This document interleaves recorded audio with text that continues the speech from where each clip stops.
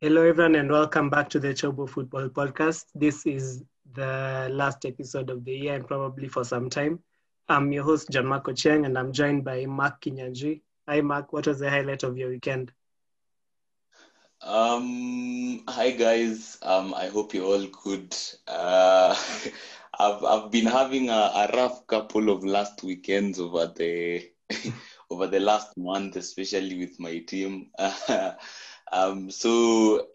Usually I don't usually have too many highlights, but the highlight of my weekend was, let me just say, at least having to see someone like Emil Smith Rowe on the bench for Arsenal. That's all I can say. Things were that bad, personally.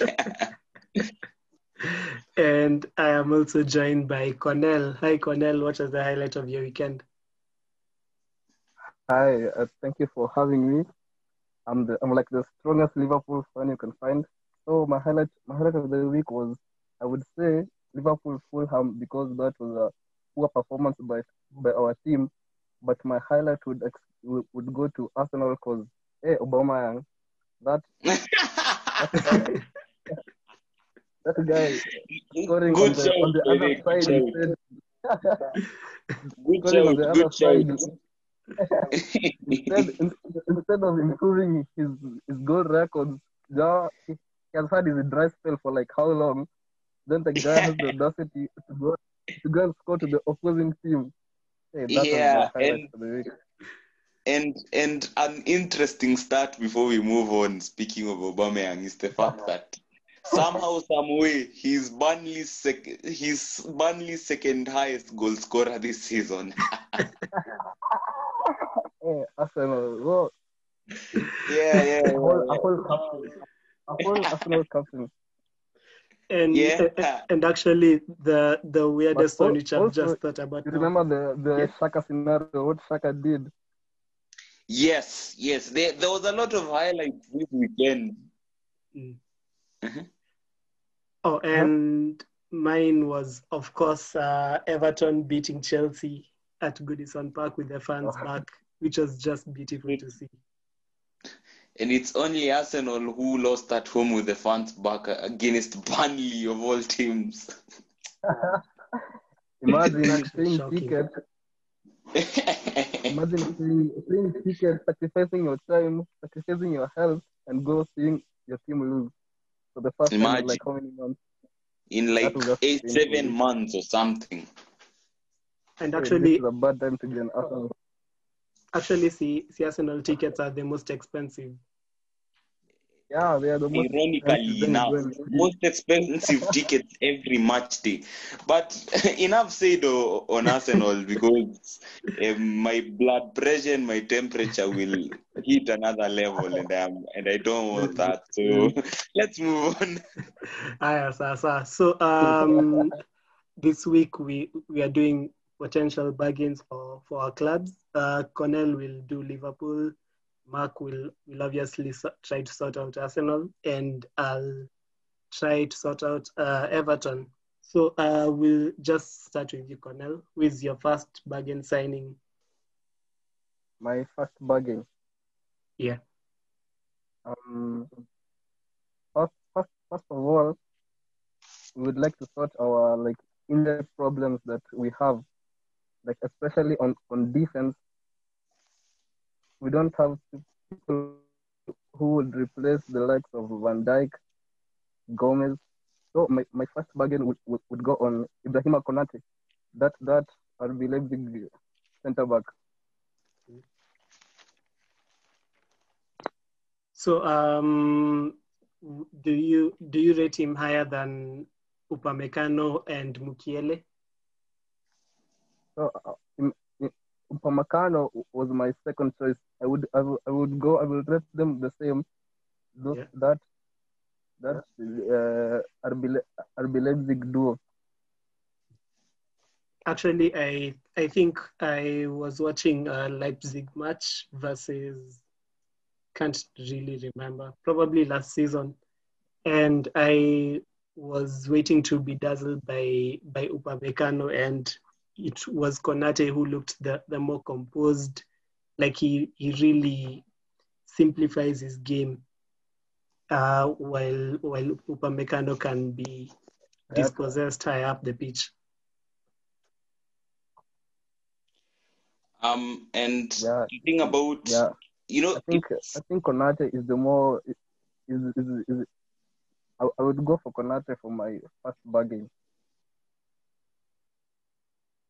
Is that when comparing both Upamecano and Ibrahima Konate, is that Ibrahima Konate, in terms of the eye test, usually kind of the more, for lack of better words, I think I should call it conservative of the two French players, because Upamecano is the type of player that he's not just a good defender, he's also a good footballer. He likes to express himself. I'm not saying that Konate isn't comfortable with the ball at his feet, but Upamecano is kind of the higher risk taker, even you say. He reads the game well. I think he does all the simple things right. For some reason, he's not as hyped massively as Diot, but only 2 years ago, not 2 years ago, at the start of 2019, which is practically like 2 years ago, it was actually Ibrahima Konate that people were actually getting linked with until Upamecano,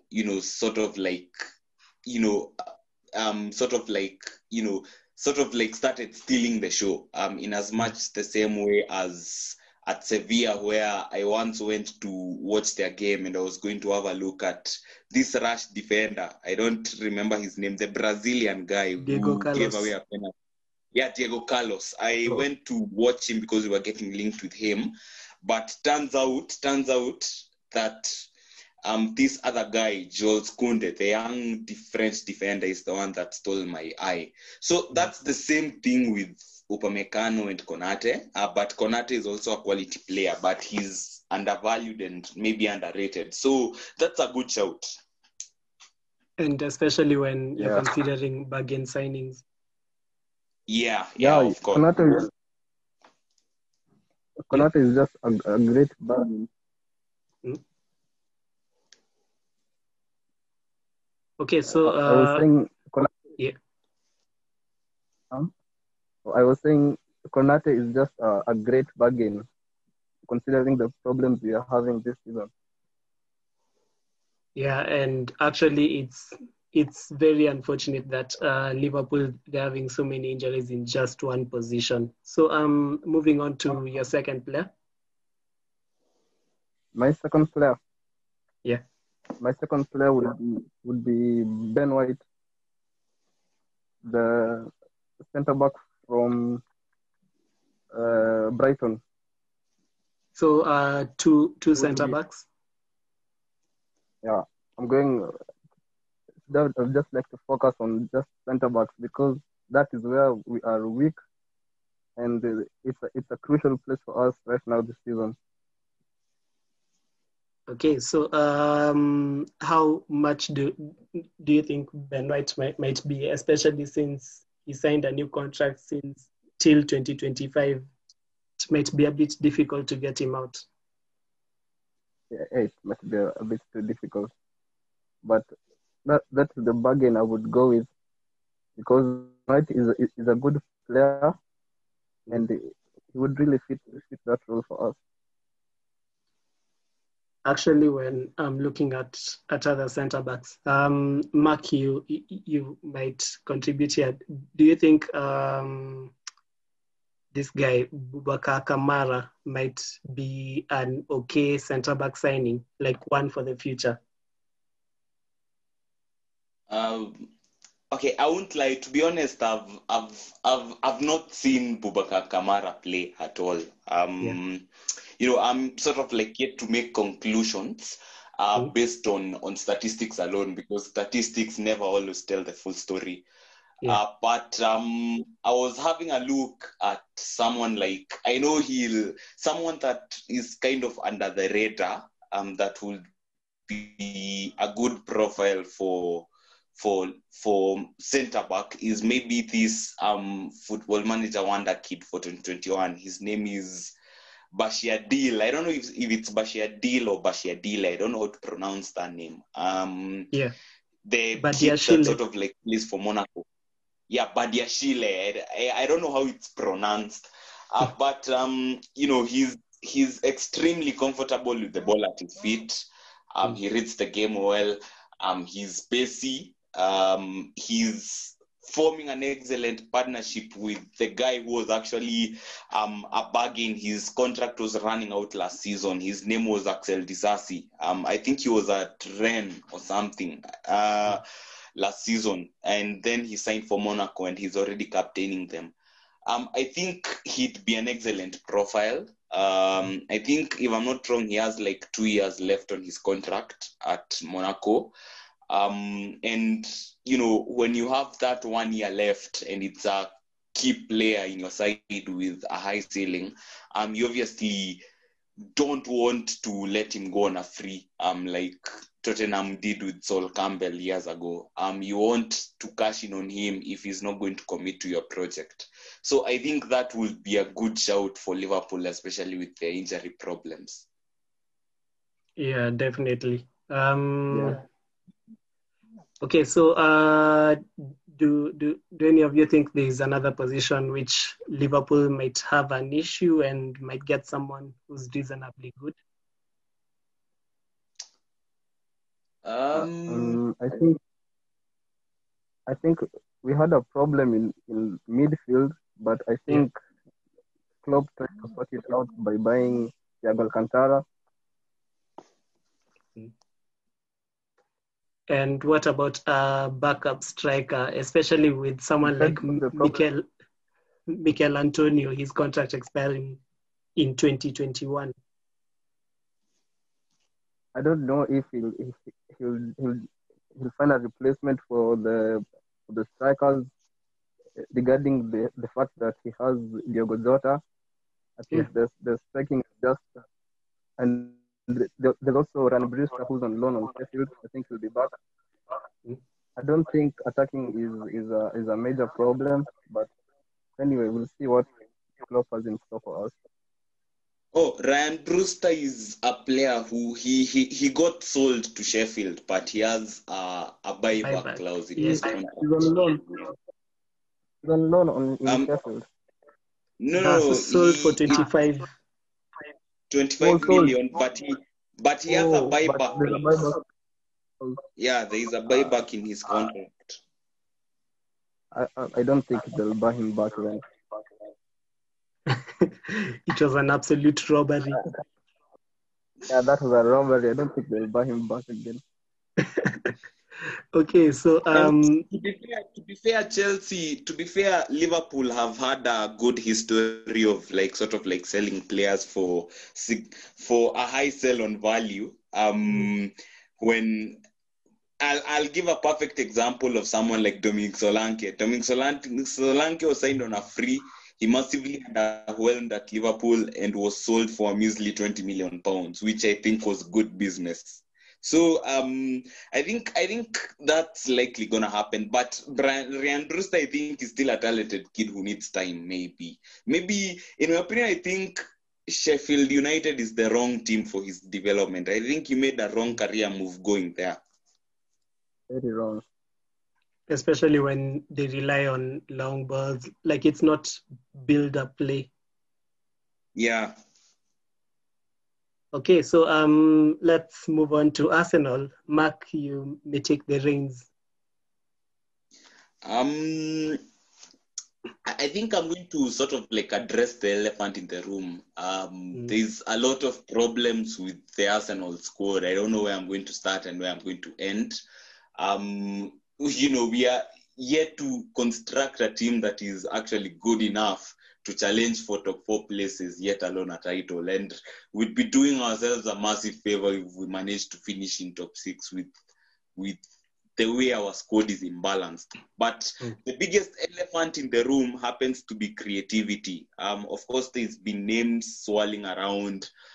There's been talk of people like Jose Mourinho was linked to us all summer, and there was talk of Dominic Szoboszlai, who is seemingly now on his way to Salzburg sister club RB Leipzig. Maybe there was even talk of Emiliano Buendia, which is that is under the radar. A link that is under the radar. I think he'd be a worthy mention. I think they only want 27 million pounds for him, Norwich. Todd Cantwell is valued at 14 million pounds. I think these are players that can sort of like help try and sort the problems that we have at our disposal because they're relatively cheap. But I'm here to focus on players who are in contract stalemates at their parent clubs. And the first name on my list is Ricky Puig. I know he has his limitations. He's very one-footed, and I completely dislike of very one-footed players. My stance on someone like Dani Ceballos and Granit Xhaka who are very one-footed. But what he makes up for is the fact that he's kind of speedy for central midfielder. He's been likened to Andres Iniesta. The La Masia guys rate him very highly. I think they think he's the next sort of like Iniesta, but he's been having problems. He's not been playing a lot. I don't know why. Maybe it's because of the emergence of people like Pedri. But I think he'd be a good fit for any team in the division. I know he's the type of player that you need to set up a system. He's the type of player who plays more as a 10 rather than an 8.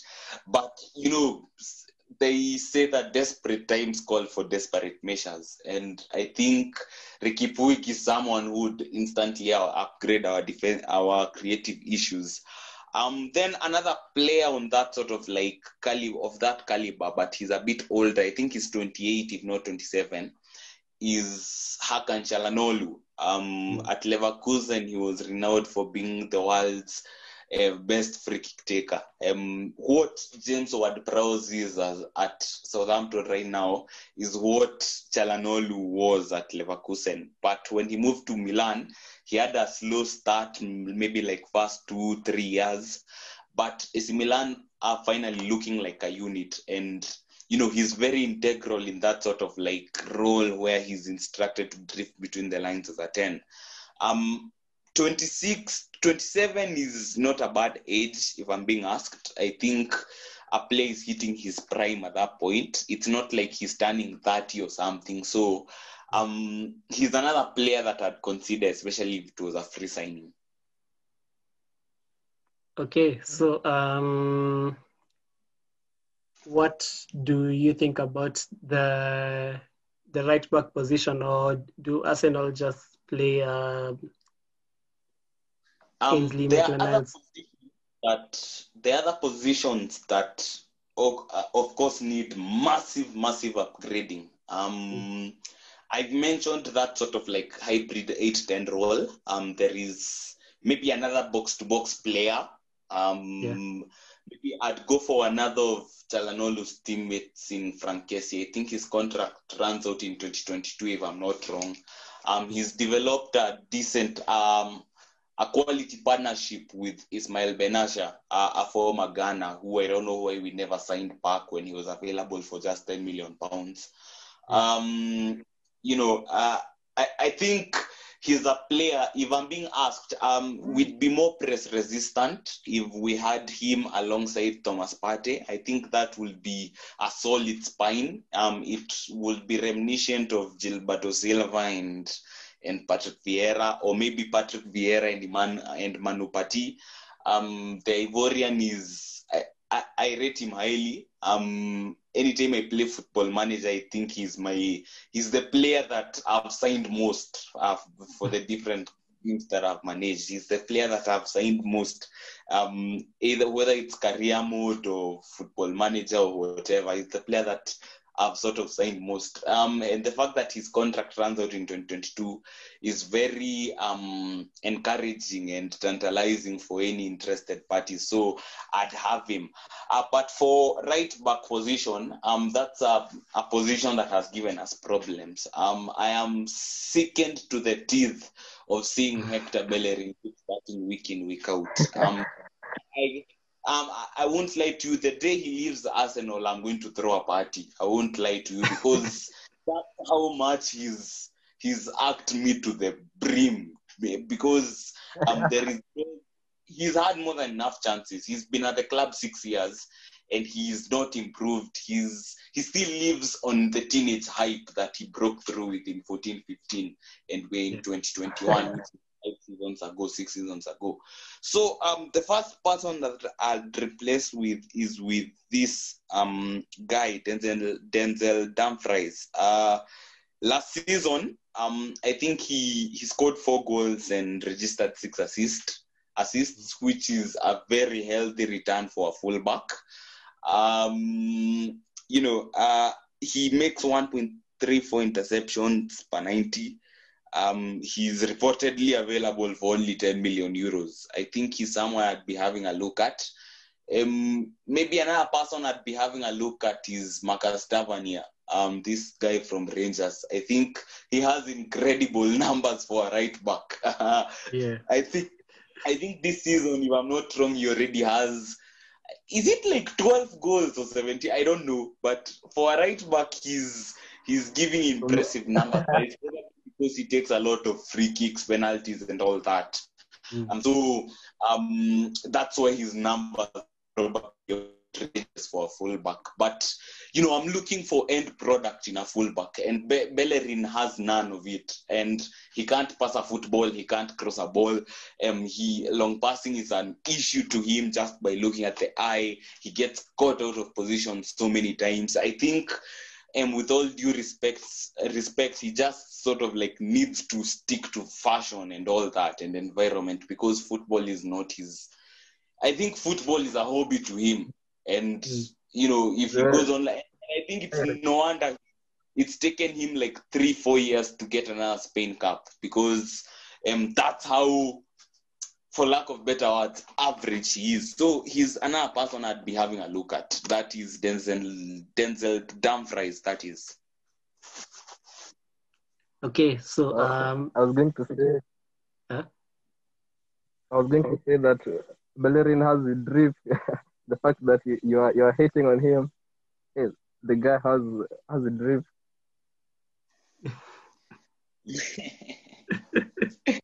But what matters is football. A guy can't even take a throw right. As in, even doing something as simple as throw a football is an issue to him. I think he has the most ball throws of any footballer this season. I think the only thing that sort of like saves him is the fact that this Sunday, when we lost to Burnley, he at least threw 2 balls right for once, which is something we've not been used to seeing him of late too. So I think the day he leaves, I'm going to massively throw a party, and I'm literally not exaggerating when I say that. Okay, so Usisahau kuniita Mark. Usisahau kuniita. I have a question for Mark. I have a question for Mark. Okay, who do you think is Arsenal? Who do you think is Arsenal's best player at the moment? Arsenal's best player at the moment, I think.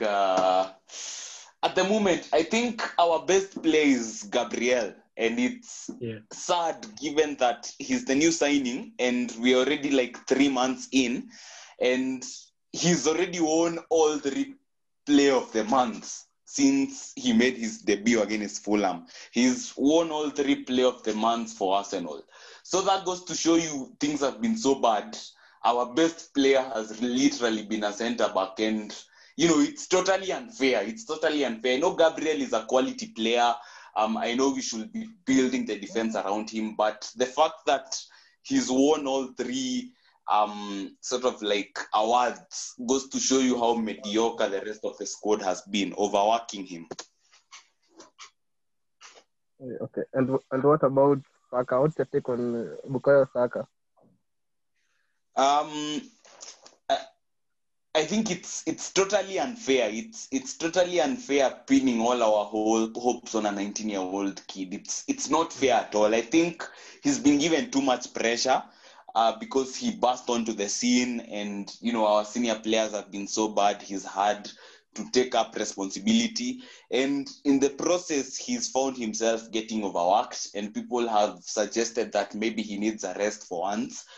Because he's trying everything, but that's as much as he can do, because sometimes you need your senior players to step up, and it's very disappointing that he sort of like has to.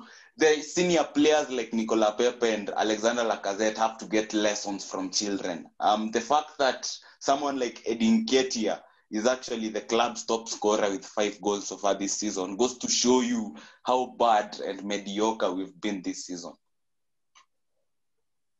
Okay, so moving on to slightly more positive things. We have been we've been joined by Phil Nyaga. He's just come last minute. Hi Phil, what is the highlight of your weekend? Definitely not at Goodison Park. Oh. What game was that again? That has been scrubbed off my memory. I'm doing well. I'm happy to be here. Happy to hear from you guys. My highlight of the weekend, I'm not going to lie. My highlight of the weekend, I really wish I didn't watch any other match this whole weekend. I'd have just watched the Friday one.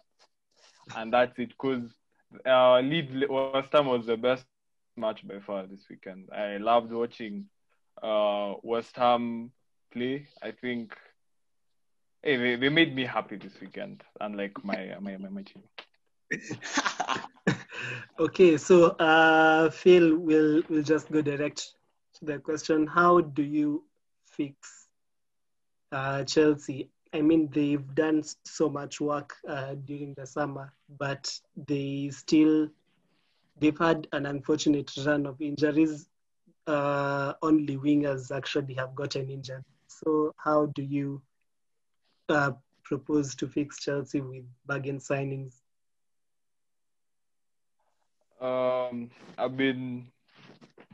My issue hasn't really been going up, because I think we have, when they're all back, we have enough quality to keep on chopping and changing. My issue has been, not my issue, my long-term thinking has been mostly on replacement of and like removal of almost like dead weight players, Marcos Alonso. Sooner or later we have to consider that as our captain has to move on as he's aging, so we'll need a backup for Reece James. I think Jorginho also. At some point we'll have to let him go, because Gilmour is a Jorginho kind of player, and I don't think Jorginho will be happy being the guy we play on the 6th match day of Champions League when you've secured everything, or we play him in the FA Cup. But don't get me wrong, those are all the players I mentioned are quality players. From the academy, I'm hearing talks of Mark Guehi coming into the fold as one of the centre backs to come through. I'm really disappointed that Conor Gallagher didn't come. He wasn't considered. I've been watching some of his games, and I'm not saying that. I think I texted you guys. We signed a German Conor Gallagher so far. I'm not trying to say Havertz is bad. I'm not trying to say Havertz is bad. I'm not trying to say Conor Gallagher is bad. But for 70 million, and they're both, what do you call it? They're not similar kind of players, but for the system that Chelsea are playing, they offer the same thing. Why? Like, that guy has been good for us, bro. the more Yeah. advanced the box to midfielder. box. Actually, speaking of that, I think that sort of like cocoon of players that won that under-17 World Cup are all super talented. I think it's the chances that they haven't been getting.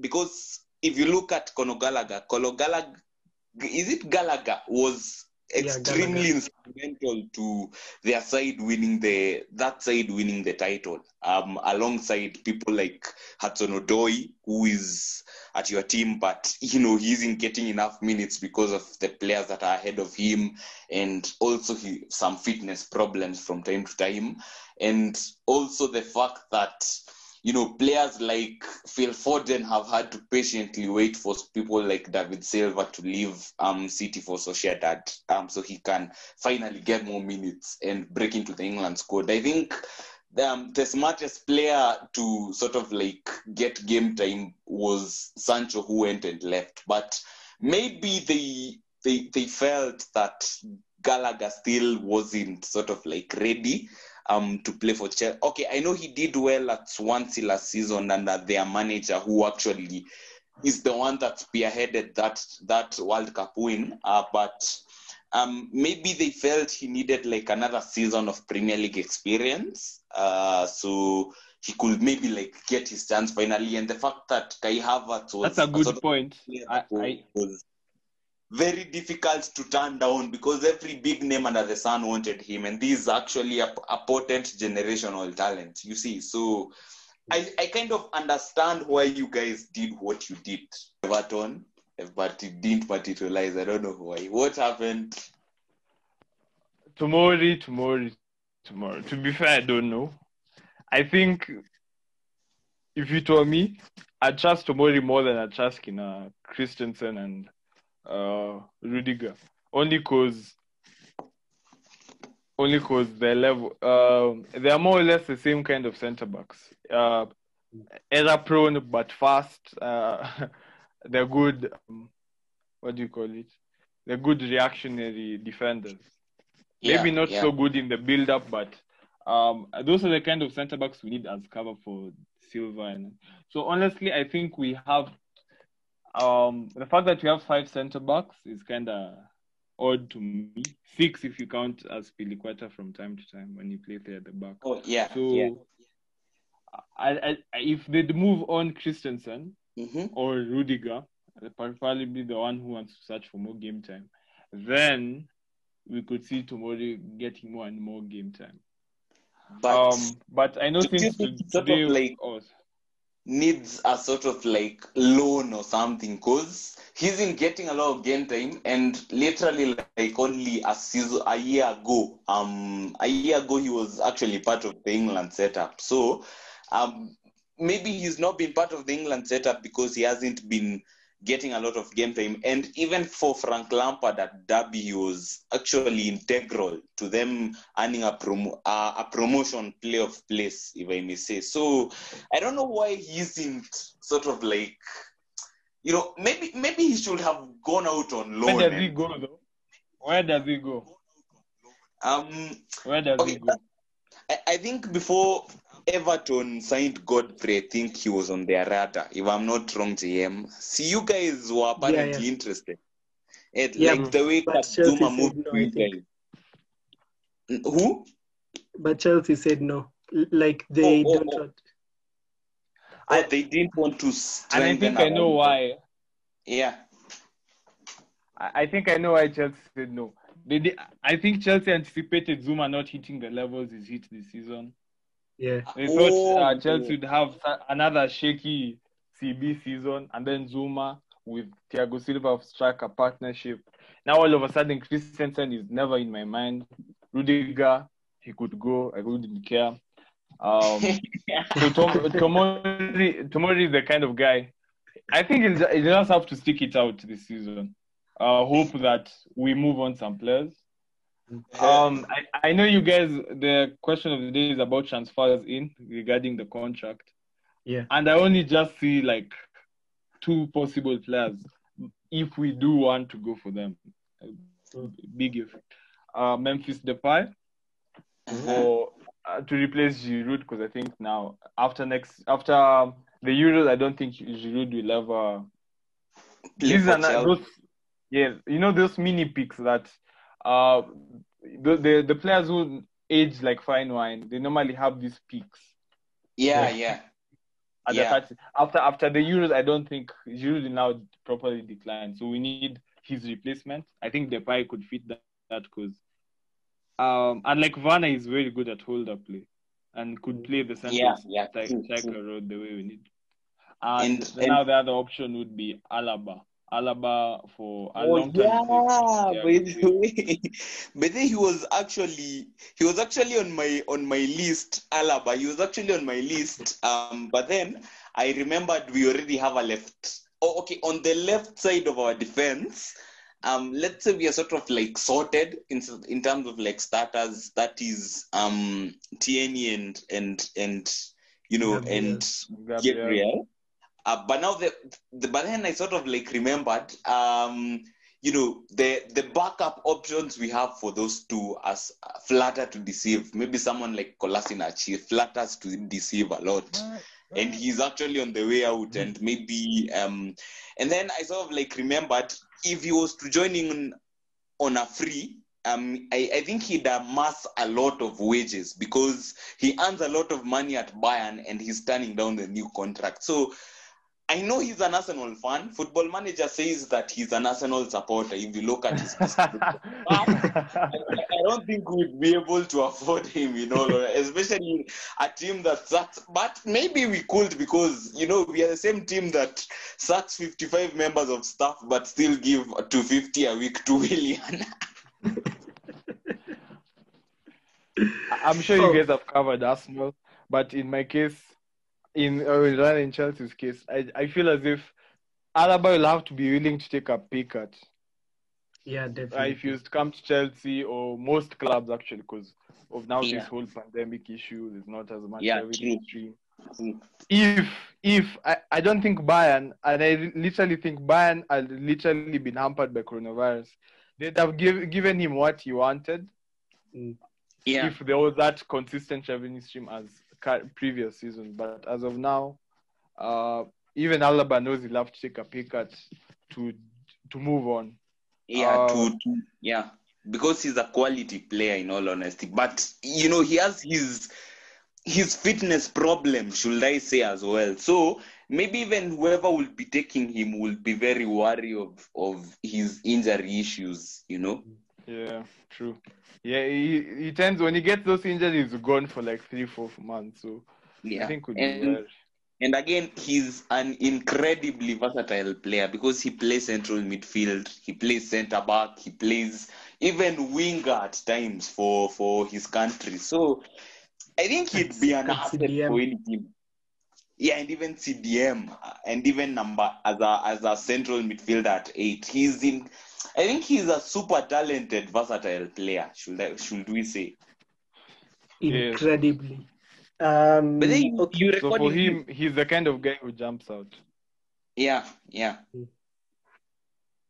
Okay, so he is. I'm recording. But actually, there are two things which we may have forgotten. Mark, we are talking about Papu Gomez joining Arsenal. Yeah. He had some drama with Sign him. Please, Mark, sign Papu Gomez. I don't know why. I think everyone has been sort of like recommending Papu Gomez to Arsenal. But then how old is he? Because I'm not sure of his age. I know he's 33. I think 33, right? Yeah. Okay. I know everyone wants us to sign him for like one. Maybe I saw JM saying on the group, on the football group, that if Arsenal signed him, they just give him like 1.5 years or something. That's it. But I sort of like remembered. Actually, someone like Alexander Lacazette is someone I'd be willing to let go. In all honesty, I'd be willing to let him go because, he was an expensive signing. I know he's turning 30, but he has a year left on his contract. And I don't think tying him down to a new contract will do anyone a world of good. But there's Aubameyang, who also recently signed a new contract, and he's 31, and by next June he'll be 32. So the idea of having sort of like 33-year-olds in the team is sort of like, it flatters to deceive a lot, and especially given that, there's another kid who just burst onto the scene, and, people are calling for him to be played more. Mark, think of it this way. Sorry. Yeah. At the current position you guys have, you don't have the kind of money to go after the players who are like in demand creative wise. I don't think Semawa will come, because I think Lyon are now mounting that title challenge at Ligue 1, and he's so expensive right now. Szoboszlai, I think he's also going to. He's Leipzig. It's more every day. It's seeming more and more. So what do Arsenal do? I know you've been mentioning Emile Smith Rowe, and it's all good. I agree with you. He's the kind of guy Arsenal needed now. But you could also have the guy who's had what do you call it? He hasn't had Premier League experience, but he's had proper experience. Even if it's just for 6 months, maximum 1 year, you let him go. He's cheap, because he'll be leaving this January. He is low wages. I think William's 2 months wages will cover Papu Gomez for a whole year. But I actually sort of like mentioned Ricky Pig and Chalanolu, who are also sort of like, okay, I know they're sort of like especially someone like Chalanolu, it's very difficult that he's going to leave this January, especially given AC Milan are high flying. But they've even started contract talks. Ricky Pig is seemingly not in this guy in Coman's, and I don't think Coman will last the season anyway. He's not in his plans seemingly. So I don't know if given the choice between Ricky Pig and Papu Gomez, who would you go for personally? Papu. I've never seen Ricky Pig as the guy who will score you goals. He's the kind of guy you build up with. I don't even think he's the kind of guy who gives you assists, in all honesty. He needs a very... But sometimes, creativity is more than just output. It's about maybe the decisions that you make between the lines. I get for it, your Mark, but think of the position Arsenal is in. You guys need output. I know we need experience, sort of like... Not experience, output. An immediate fix. Output. Yeah. Actually, if we were talking about bringing Papu in for 6 months, I think it's worth the shot. Maybe it's worth the shot, but at the same time, I'm trying to look at sort of like the medium term and long term plan rather than sort of like the short term plan. I don't know if you're getting what I'm trying to say. So I'd him at Arsenal. I wouldn't mind it, but I'm also sort of like looking at the age. Yeah, and the fact that if he joined Arsenal, he'd demand maybe like at least a 2-year contract. I know he's on the up right. I know he's on the not saying on the up. He's like stable right now in terms of but he's 33, and maybe if I was to give him a contract, I'd give him maybe a 6-month contract, so that maybe to test the waters and see how he'd do those first like 6 months, and then see if we'd add an extra year, like the way you guys have been doing with sort of like Giroud. You've been extending his contract. Yeah, I know the pandemic had played a part in extending his contract, but still, you've seen how when you've had faith in him, he's always like turned up. When you guys are in need, he turns up. Maybe that's what I'd do with Papu. Not because of his quality, but purely because of his age. Yeah, I don't know if you get what I'm trying to say. I hear you. Like he's a risk, but he's a risk worth taking within a certain amount of time. Yeah, exactly. Within maybe like for the rest of the season, and see if his experience, because he's played Champions League football, we need to get into a Champions League, maybe through the back door. And the league is not going to be a guarantee because we are 15th in the league. I think this is the worst start to the season in my lifetime. In fact, in my Since genuine lifetime, and 1976, maybe I even think. before. Exactly, you know. Yeah, so yeah, maybe he'd be, like you said, he'd be a risk worth taking, but for a given period of time, maybe testing the waters. Okay, so this was the second thing. Phil, I remember seeing a video of Danny Drinkwater fighting in the under 23s.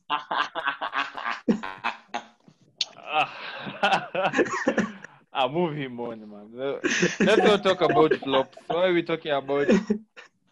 Nah. And actually, speaking of which, Danny Drinkwater, I don't know what really happened to him. I don't know, because only 5 years ago, that's 2016, 5 seasons ago, he was in a team that actually won a league title, and he was a key component alongside N'Golo Kante, and maybe that's the reason Conte brought him to Chelsea, maybe so that they could replicate that sort of like partnership for his 3-4-3 pivot system. But I don't know what happened to the guy, because right now he's picking up fights with a boy who is 16, and that means literally 5 years ago he was like 11 years old. So he was probably collecting Pokemon cards or something, you know. And all I'll say is this: he came to Chelsea, started playing, but it was tough for him to get into a team where there's Fabregas, Kante, Matic, and there are other players like Chalobah at the time, and he was trying to juggle through all those players.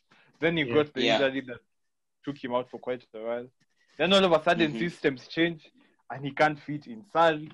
He can't fit in Lampard. Went to Aston Villa, couldn't hack it there. Burnley, another. I think Fairway got a drunken chat. He picked up fights when he was at Aston Villa, by the way. With I think it was this. Is it Costa? He picked up. There's this guy that came from Birmingham too. And he's moved on from Aston Villa already. He actually picked up. Jota. Who? Yeah. Jota. Yeah, Jota. Yeah, Jota. He actually picked up a fight with Jota when he was there. So I don't know what his problem is. Okay. Just a guy who just faded into oblivion. And Jem. Yeah. Have we done Everton? No, not yet. About Everton. Okay. Let's move on to Everton, and I'll start with one player who I would like to be put in the Danny Drinkwater zone. Like, I just want to get rid of him, and it's Sigurdsson. Mr. Back to Basics. No, Tosun. Get rid. Who is that even? Who are I? He's still our first option off the bench when we are lacking a goal, and it's so sad. Yeah, get rid of him. I don't know why. I think he was a hyped up signing because he netted 6 goals in the Champions League for Besiktas, I think it was, in 2017-18. So I don't know why you guys were trying to bring in a player who clearly didn't fit your style of play. It was baffling because that was the same season you brought in like 3 number 10s at once. So I don't know what the problem really was. Marco Silva. That's Marco Silva for you. Okay, so my replacement will be a former Ancelotti player, Milik from Napoli. So his contract is expiring in 2021. He's 26. He's a Polish striker. Despite being 186 centimeters, he plays like a striker who is like 195 or something. Like, he wins everything in the air. So his best season at Napoli, which was actually under Ancelotti, he got 17 goals and 3 assists in 27 starts, 4.21 shots per 90, 1.24 key passes, which is actually shocking. And he won almost 40% of his aerial duels. And he hasn't played at all this season. Which, Yeah. to be honest, I think it's because he didn't want a new contract, and Napoli, I mean, they have so many options. They have Osimhen, they have Martins who can play up front. They brought in Petagna. Yeah, Petagna. Mhm. And to be honest, anyone Milik was messed up by the... Sorry to cut you. Milik was messed up by the whole Dzeko to Juve, then him to Roma situation. When Juve went for Morata instead of Dzeko, I think Milik's chances of playing for the first 6 months just went. So, to agree with you, he's the kind of guy you could move to going forward, like having Richarlison, Calvert, Milik as striking partners.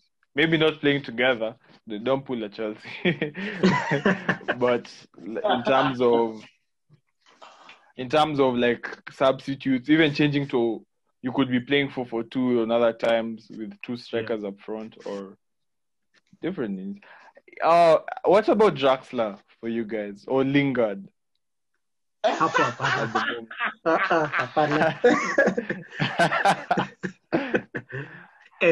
actually, I do have an alternative for those players in Lorenzo Pellegrini. I actually like him. Yeah, Lorenzo. Yeah, baby. True. Yeah, that's a good guy. Yeah, I remember his hype was there like January or sometime before. He has a £27 million contract which can be paid half and half, which is actually like, it's fantastic, and his contract is expiring in 2022.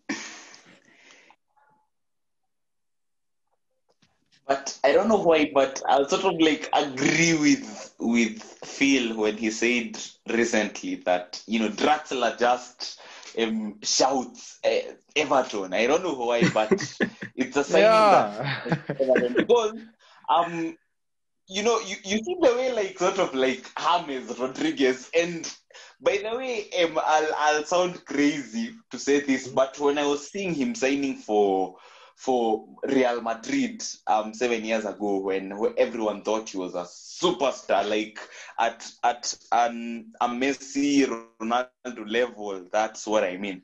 But then I started seeing that, sort of like managers were coming in, not playing him. He was being sent out on loan and all that. Something somewhere was telling me this is a guy, he plays for Real Madrid, yes, he's a big name player, but he looks like the type that will end up at the blue half of the Scousers in a way. I don't know why. The same thing goes for Draxler. I don't know why, but it's evident his next club after PSG is going to be Everton. I don't know why, but he just has those makings of an Everton player. And I'm not saying it in terms of at his. Of course, I don't think he'll extend, and I wouldn't want him to, for the betterment of his career going forwards. I was just suggesting it because Everton are a team which are the up and up. They're rebuilding. Draxler on his day is top quality, and most days he is top quality. And the fact that he's there, they can shift into a number of different systems. 4-4-2, he can play in the left wing. He can play 4-2-3-1. He could play 4-3-3 as a winger or as the free number, not free role in the. Everton, I feel as if 2 years. They just need 2 years, 1 to 2 years to clear the dead weight and bring on new players. It's a long-term project, kind of like Arsenal. And speaking of Everton, and and being like a couple of signings away, we saw that they sort of like brought in a strong midfield. I think that front six on his day is top 6 quality. Okay, he's capable of gunning for top 4 or top 6 at the very least. But at the back they've had problems left, right, and center, especially with someone like the goalkeeper, and maybe like the two. Okay, I don't want to call out Mina and Kane, but I've personally never been a big fan of that partnership. And those two, especially Mina, are accidents waiting to happen sometimes. Especially Mina, my guy. Yeah, I agree. And I think gradually, as they get older, Godfrey and Holgate will, maybe they have the makings of a decent partnership together. And their fullbacks are okay. The fullback situation is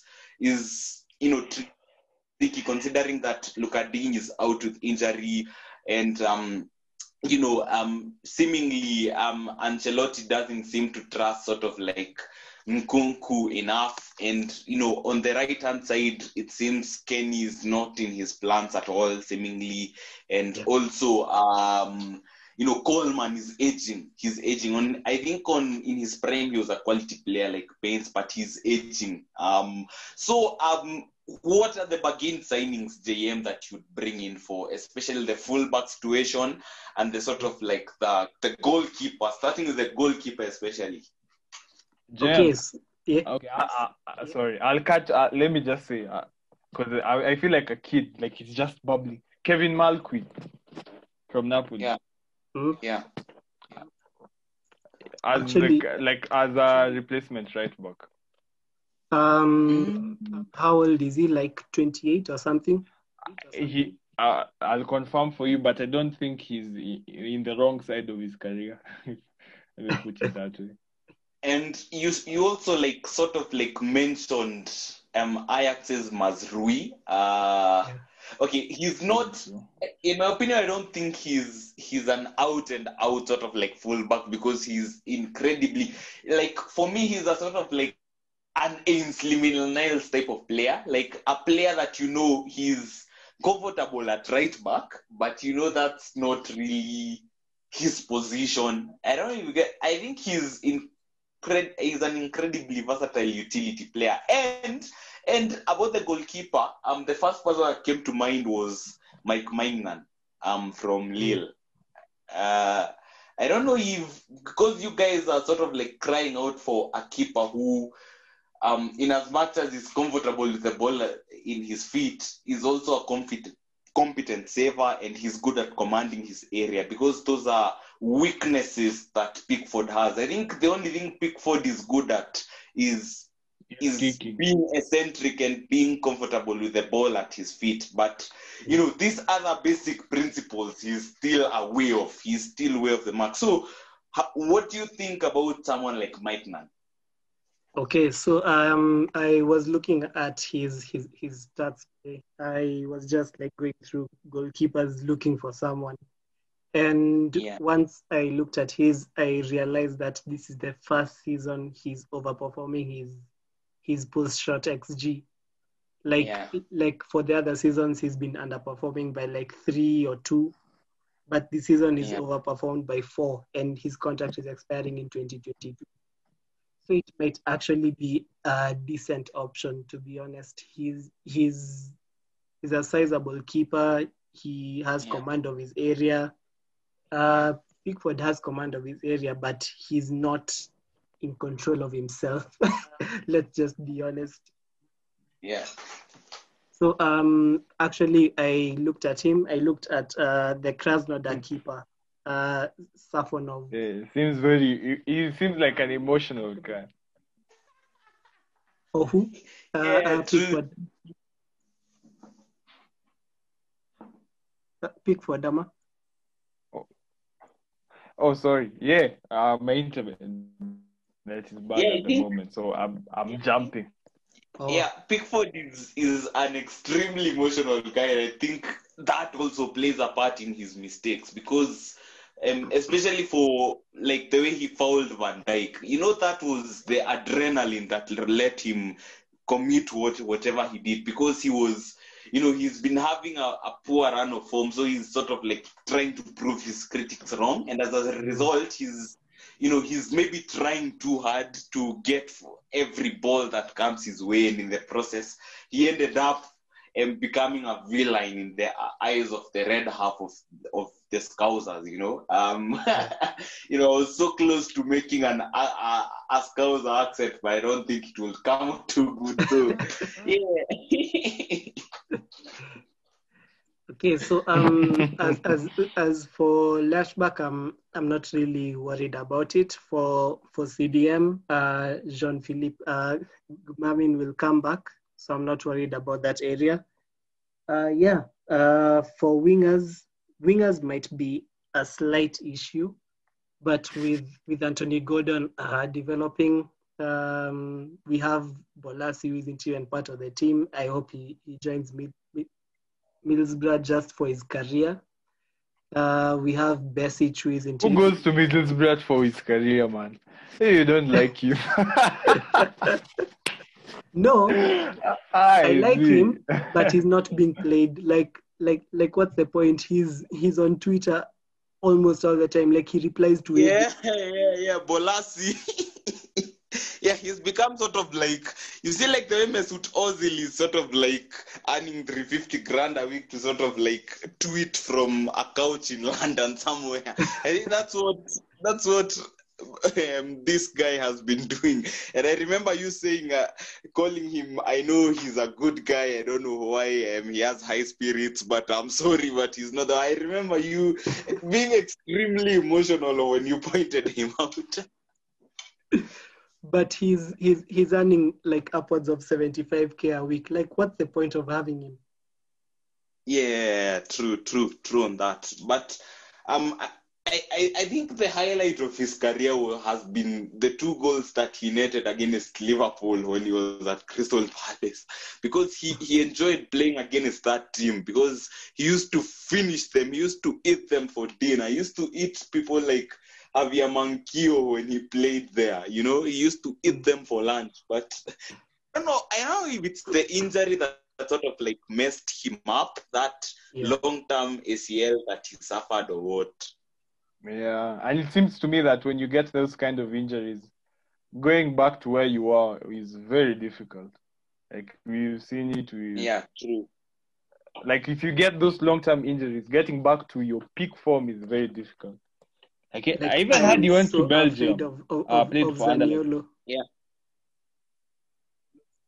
Yeah, but I think for Zaniolo, I think why he suffered another ACL is because he was rushed back because see, it's only still this very same year that he suffered. It wasn't the same leg though. Polish guys in that team. There's someone who's had has suffered ACLs in both his knees, and he's recovered, and now he's playing week in week. I don't remember who it is.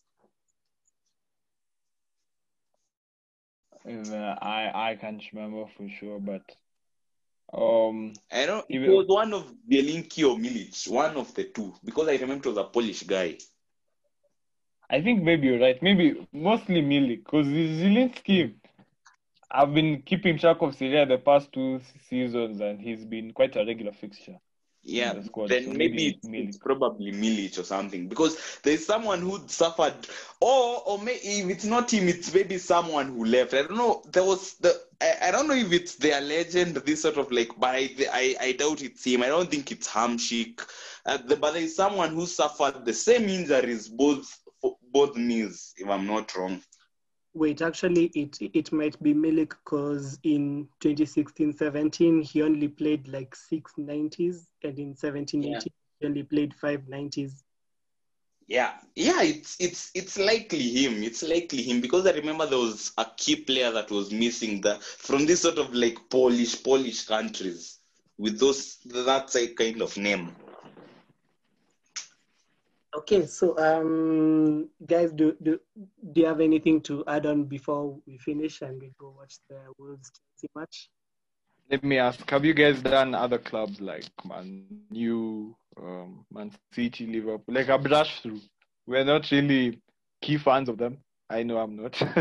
But have you guys done those clubs? Or do you guys want to quickly discuss? Yeah, If we, not, we've if done not, something on Liverpool. Yeah, I think it's Liverpool only that we've. I don't know if I don't know if Alex and the Rastas were here, they'd tell us more about Man United. Yeah, but it's only Liverpool that we've done. But but it's fine. I yeah, don't think then we need to go through them. I guess for Man United, like probably a CDM in the future. Zakaria, his contract is expiring soon. Yeah, Brozovic, his contract is expiring in 2022. They can also bring in Kamavinga if they can. Then then at right back, I've heard rumors that they're looking for a more offensive right back. So probably Mazraoui might help. Diogo Dallo. What about Diogo Dallo? I think yeah. Diogo Dallo is considered a top prospect at Man United. Actually, I read an article somewhere that that's why they didn't send him to AC Milan permanently. They sent him out on loan, maybe just so he could get some game time. But he's someone that is still rated highly at United, and he has two very good feet. He's comfortable with both feet, but the only thing he needs to work on is his defensive awareness and his maybe decision making. But yeah, I think he's still high on their radar. Okay, and now just for Man City, like something quick. Obviously Messi. Who else could they really do well with? Ansu Fati's contract is expiring in 2022. They might not. I don't think Fati is going to leave Barcelona. I think he is their next big hope. I think he'll extend eventually. Yeah. And, replacement left back. Those guys, Mendy, I think just needs to move on. He's too inconsistent. David Alaba might be a good replacement. Yeah, true. Him. Bring back. Angelina has to stay at Leipzig, so there's no hope of him coming. Oh, he's joining permanently now. He's joining permanently because he's played a couple of games, Ama. Angelina, no, now they are obligated. Leipzig are obligated to sign him permanently. Yeah. I think because they qualified for the round of 16. So. And what about even if he's aging? What about Bernat? Wow, that's a good suggestion. Yeah, considering. I think as long as City have solid centre backs, he can come. Yeah. Oh, he is. Yeah, he's injured right now. And by the way, before we leave, I know, I think Eduardo Camavinga has become sort of like a player hyped by this sort of like, I like to call them footballing hipsters. Where do you think he'd go if he left? If he left this Rennes, because I don't think he's going to stay there. I think he's there just sort of like a breakthrough. He has that sort of like Madrid written all over his face, but which ambitious club do you think will come in for him as well? And because he's the sort of like the new Kai Havertz, this sort of like new hipster sort of like hyped kid or something, Phil? Which team? Or Real or PSG or Real? I don't think he can go to any other club. Like Bayern he wouldn't fit because Bayern, I think, are now wanategea Jamal Musiala. That's all I'm going to say. Yeah. True. Which Premier League club do you think end up signing for if he decided to move to the Premier League first? Unataka tuseme Arsenal. This guy wants us to say Arsenal, Jem. Don't fall into his trap. Don't. I don't think, by the in all honesty, it wasn't even in my mind because he's beyond my wildest dreams. Which team will he go to if he was to come to the Premier League? Man City. Or Man City.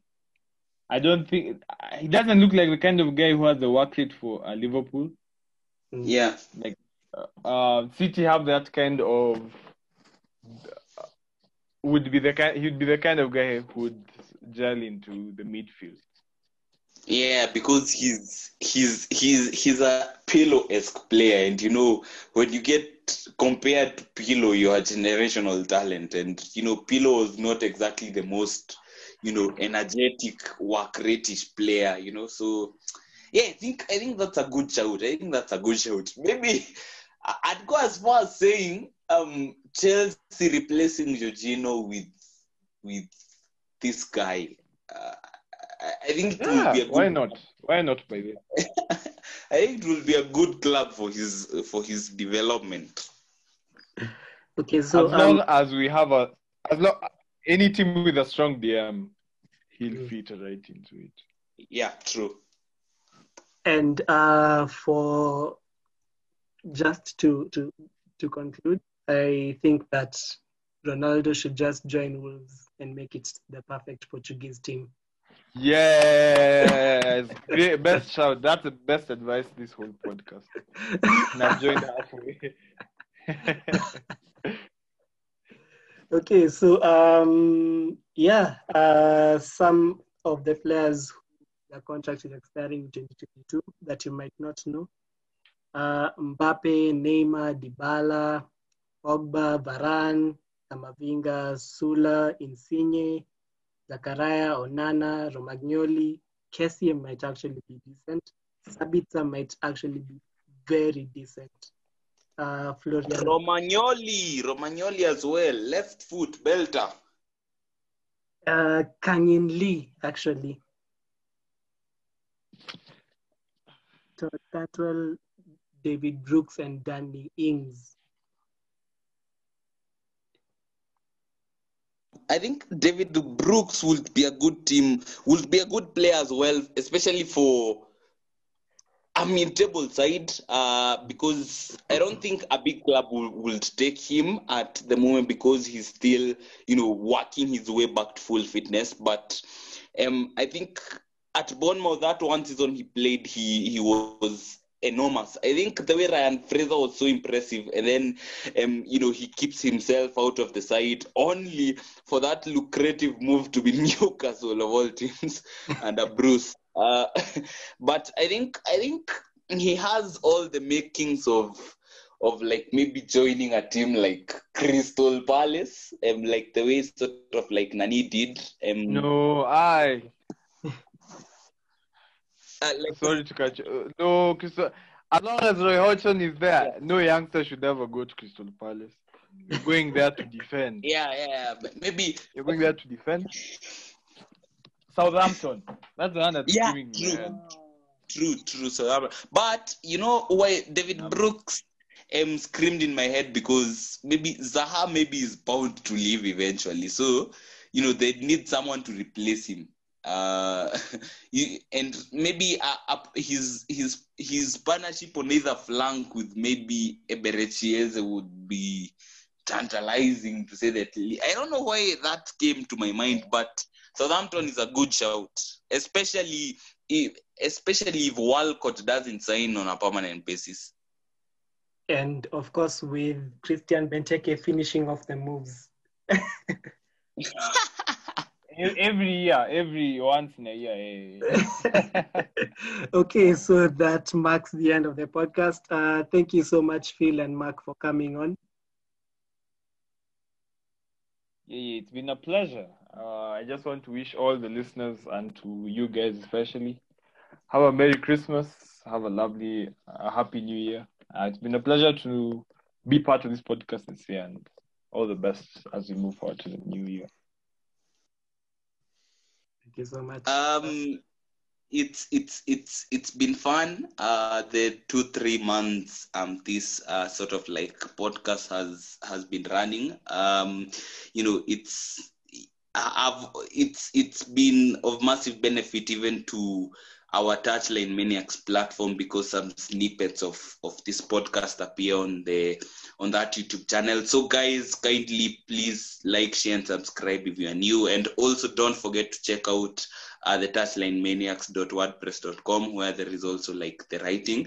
And you can also follow our Facebook page at the Touchline Maniacs. An IG page is sort of like formalizing because we're still new.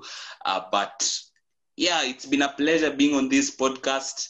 And the next time it's on, we hope to be here again. So thank you guys for listening. Okay, thank you so much for joining us during our journey. And we hope we'll see you next time when we come back to the Chobo Football Podcast. Have a Merry Christmas and a Happy New Year. And a better 2021, hopefully. Goodbye. Merry Christmas, guys. Goodbye. Love you guys. Cheers.